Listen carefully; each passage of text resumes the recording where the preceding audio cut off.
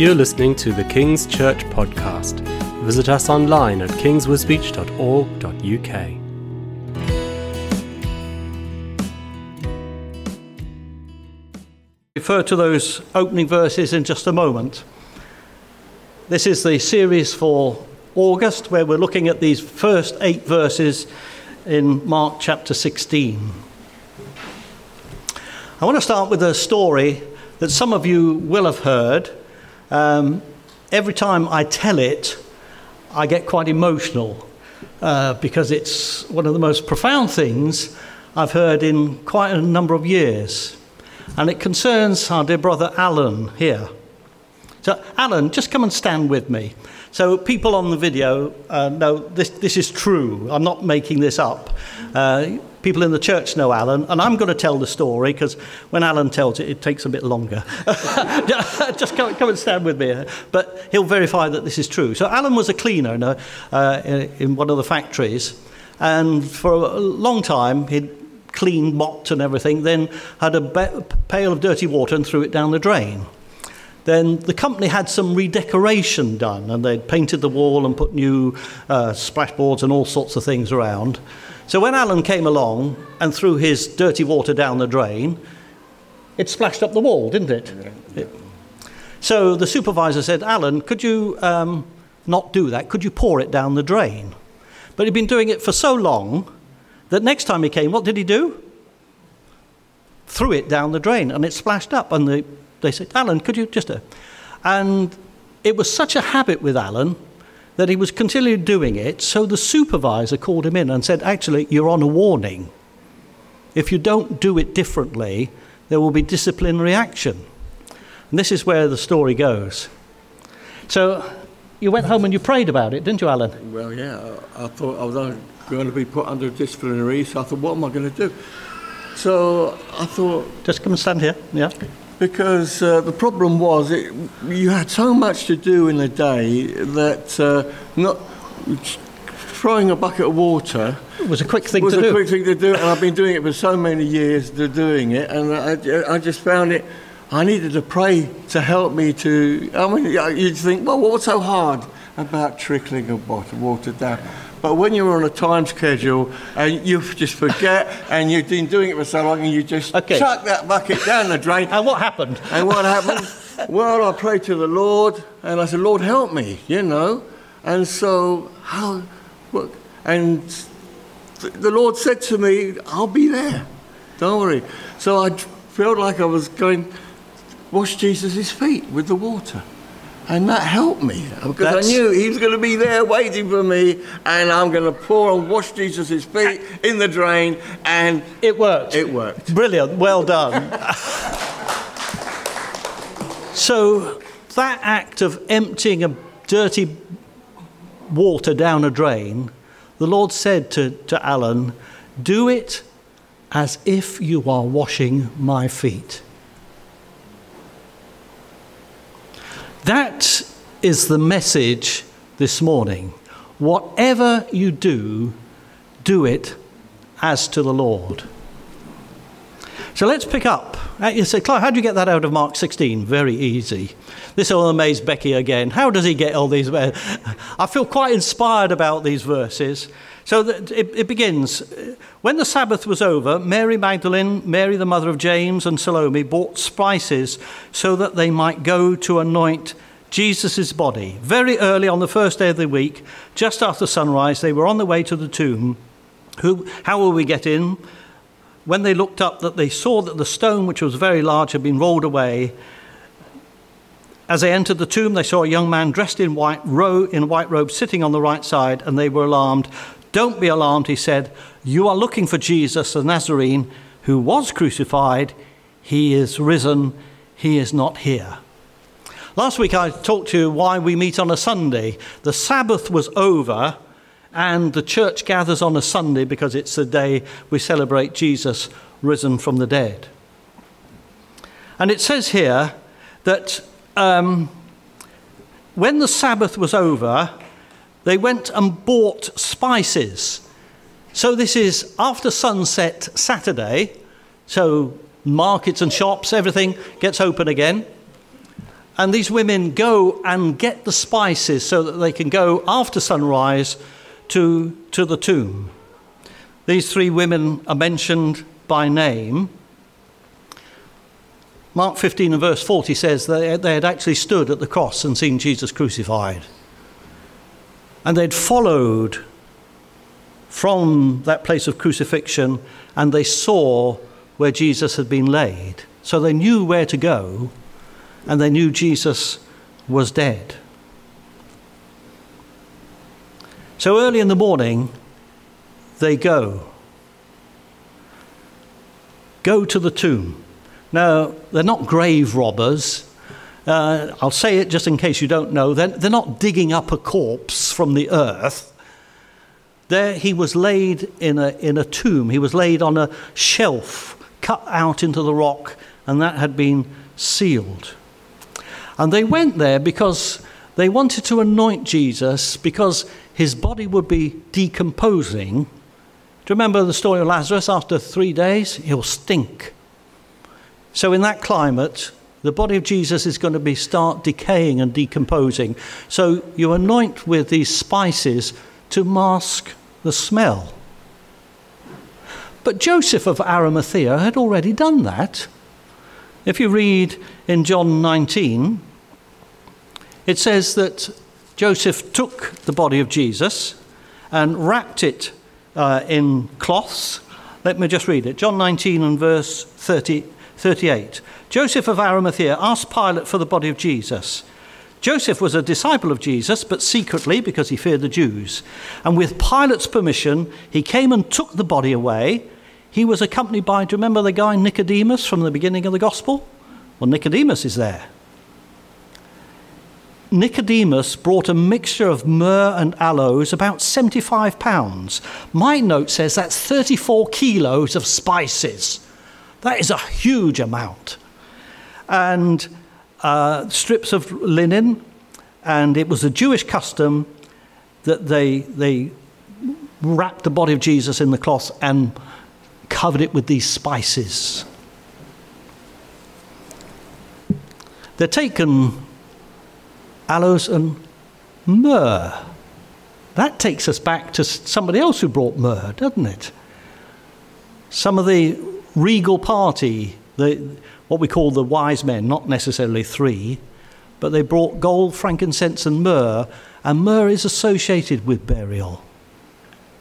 And so here is Joseph and Nicodemus actually covering the body of Jesus with myrrh.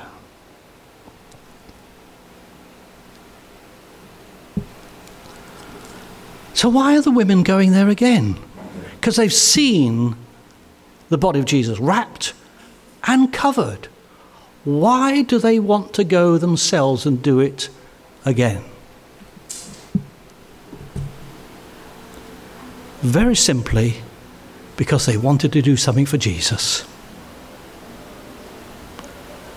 They wanted to do something for Jesus. Now earlier, just turn back a page in Mark 14, something like this has happened already. Mark 14 and verse 1 to 8. Well, let's pick it up at verse 3. While he was in Bethany, reclining at the table at the home of Simon, a woman came with an alabaster jar of very expensive perfume made of pure nard, that's an oil. She broke the jar and poured the perfume on Jesus' head. Some of those present were indignant and said to one another, "Why this waste of perfume? It could have been sold for a year's wages and the money given to the poor." And they rebuked her harshly. "Leave her alone," Jesus said.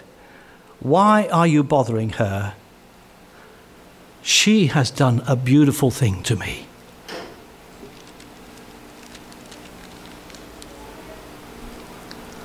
And Jesus says of that woman's act that she anointed him to prepare him for burial. So Jesus already can foresee his own burial, his own placing in the tomb and being anointed. He can see that he will be dead at one point. And it's a hint of the type of death he's going to die, because People crucified on the cross normally didn't get anointed and wrapped in linen cloths and laid in the tomb. What usually happened after the body had rotted a bit, they threw it in the rubbish pit. That's why Joseph of Arimathea had to go and ask for the body of Jesus to be taken down, because it was the Sabbath coming, but he wanted to hold on, to preserve the body of Jesus a bit, and then follow the Jewish custom. And let me just emphasize that statement that Jesus made to that sinful woman. He said when she poured the expensive perfume over him, "She has done a beautiful thing to me." So often Jesus was giving to others, but now here is somebody who is giving to him. And he says, "That's beautiful." And that's why these women came to anoint the body of Jesus. He's wrapped in a shroud virtually, but the head is separate, it's not mummified. And they will pour the oil over the head of Jesus. And basically what they want to do, they want to bless Jesus. They want to honor him. They want to give him respect. They want to thank him for all he's been for them. They want to sort of share the sorrow of his departing. He was somebody who loved them and they loved him. And they felt so loved, but now he's dead. They want to do something for Jesus. And what a shock when he wasn't there. What a shock when he wasn't there. We've prepared, we've come, our hearts are full. We want to do something, and he's gone. Wow. They've been robbed of that experience. No wonder they left terrified and perplexed. I'm going to speculate here, because we know that Jesus met with Peter personally and had a conversation with him after he denied him when he was questioned. Jesus met with Peter and gave him reassurance. We know when Jesus rose from the dead, he met with the disciples, and for 40 days he was meeting with people. Do you know, I think Jesus met with those women and he would have said to them, "Thank you, what you came to do was a beautiful thing. And I really appreciate all that you wanted to do for me." In fact, Mary goes back to the tomb, so distraught. And Jesus just says her name.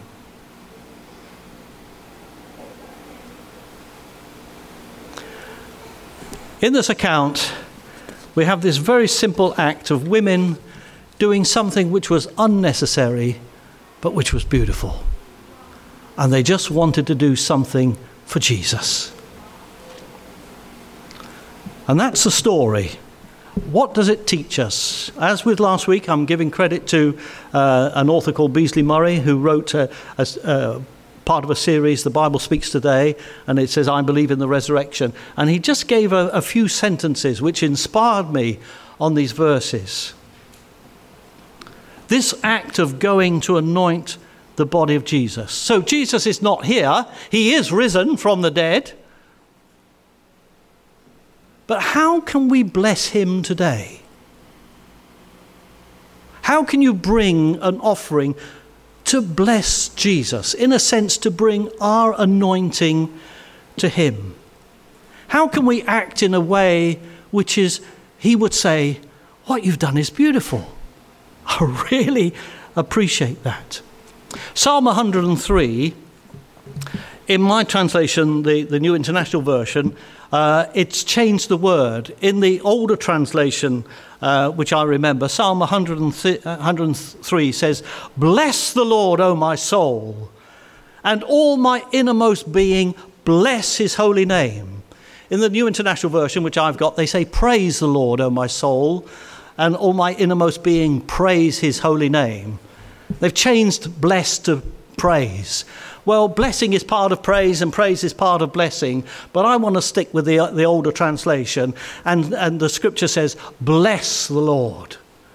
O my soul. And that blessing, there's a slight difference between blessing and praise. It's part of what we've done as we sung in our worship this morning. It's coming and bowing before him. It's coming and giving homage. It's an act of submission. It's an act of surrender. It's an act of recognizing who he is and my relationship with him. And so as a church, when we gather together and we sing praises to God, when we say, bless the Lord, O my soul, do you know, Jesus says, what you're doing is a beautiful thing to me. It's like you're pouring oil on my head. It's giving a fragrant offering to me. But we know worship isn't confined just to our meeting on a Sunday morning. As we sing, as we gather, as we fellowship together, that is all part of our worship. But Paul says all of our life is worship. Present yourselves as living sacrifices, which is a reasonable, that's a reasonable act of worship. See, Paul writing to the Colossians, he says what I quoted earlier. He says, Colossians chapter 3, whatever you do, whether in word or deed, do it all in the name of the Lord Jesus, giving thanks to God the Father through him. Whatever you do. So as Christians, we don't have a spiritual life and a secular life. We don't have a godly life and a worldly life. All of our life is an offering to Jesus. So whether you're mopping floors in a factory and pouring water down a drain, as we've done, Fiona and I have done this for part of this week, we've looked after our grandchildren, which is really hard work. We're exhausted at the end of that. Whether you've been serving in the hospitals, whether your day has been sitting at a computer just working out data, whether you're dealing in finance, whether you're at home, making a home, whatever you do, bring that as an offering of worship to the Lord. Say, I'm going to do this as if it was for Jesus. That will make the world a difference. And it will also help us to behave properly. Because if we misbehave, if we act ungodly, if we act unchristlike, then we're dishonouring the name of Jesus. Because people should know we're Christians. And if we just get it badly wrong, that's a slur on Jesus. Now, that isn't to condemn people. If we get it wrong, we have an advocate with the Father, we can get it put right. But it's not an excuse, just I can be myself. We need to, in our kitchen, we have a little plaque above the sink. And it's good to be above the sink. It says, keep your eyes on Jesus. So wherever you are, in whatever situation, keep your eyes on Jesus. How he is behaving. And that is our worship. That is our worship. Jesus takes it a step further. In Matthew 25, he says to his disciples, do you know you did that for me? And they said, we didn't see you there. He said, no, when you went and visited those in prison, when you clothed the naked, when you fed the hungry, when you housed the homeless, when you helped the refugee,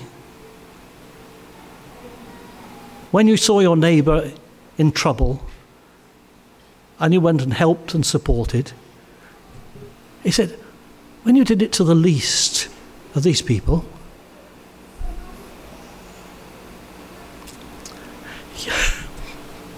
you were doing it for me. And that was a beautiful thing. As Christians, we ought to be seeing Jesus all around us. And having that attitude, I will pour out my life to others for him. And in the church, we have a particular opportunity to exercise that. That's why we did that exercise earlier. Who would you like to thank? Because when we're serving one another in the church, you're serving Jesus. You're not serving an institution. You're not serving an organization. You're not keeping the ship afloat. You're serving Jesus as you serve his body here on earth. So when you bring your offering, whatever that is, so if it is a financial contribution, or you're here early on a Sunday morning, or you're phoning somebody up because you're part of the Barnabas team, or there's an emergency call, can somebody help? And you have that willingness to help. You are blessing the body of Christ. It's like going to the tomb, finding he's not there. What can I do with this gift? I will pour it out on his body here on earth. Let me mention my Father's Day card.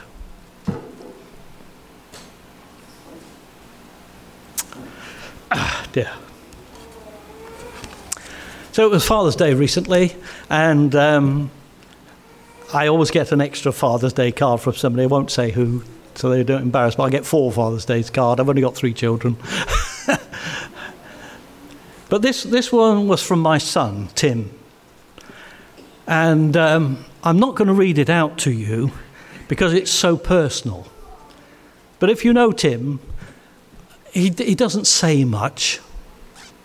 But when he writes, he is so eloquent. And sorry. When I opened this card and read it, it touched my heart. It touched my emotions. Because he was saying things which were so deep and so meaningful to me. And when we express our heart to Jesus, he is moved. He has emotions. When his people bless him, it touches God's heart. And he says, that was a beautiful thing you did for me. I really appreciate that. That touched me so deeply. Now I want to say a final word. Because this story talks about women going. When the men went, they were all in a fuddle and confusion. And, oh dear, what on earth is going on here? But the women went to do something for Jesus. And it, as a general, I'm being very general here, sometimes women find it easier to express their emotions than men do. But you know, when Jesus was with his disciples, he was with men. And Jesus said to those men, I've loved you. And it talks about some of the disciples, and they loved Jesus. And can I say to the men of the church, you can express your emotions. You can express your emotions in worship. You can be moved because Jesus is moved and he was a man on earth.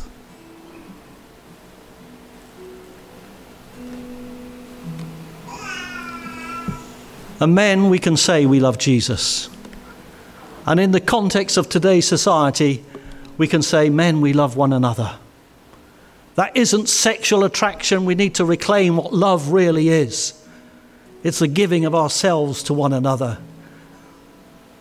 And men, in this church, we need to know how to love and how to express it to one another.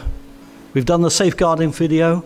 We need to do that correctly. We need to do that appropriately. But of the church, it said, look how these disciples love one another.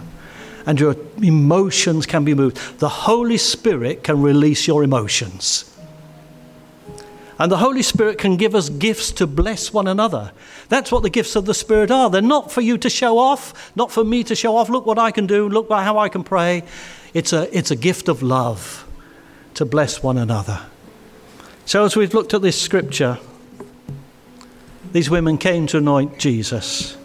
We're going to take a moment as a church to bless the Lord. Thank you, man.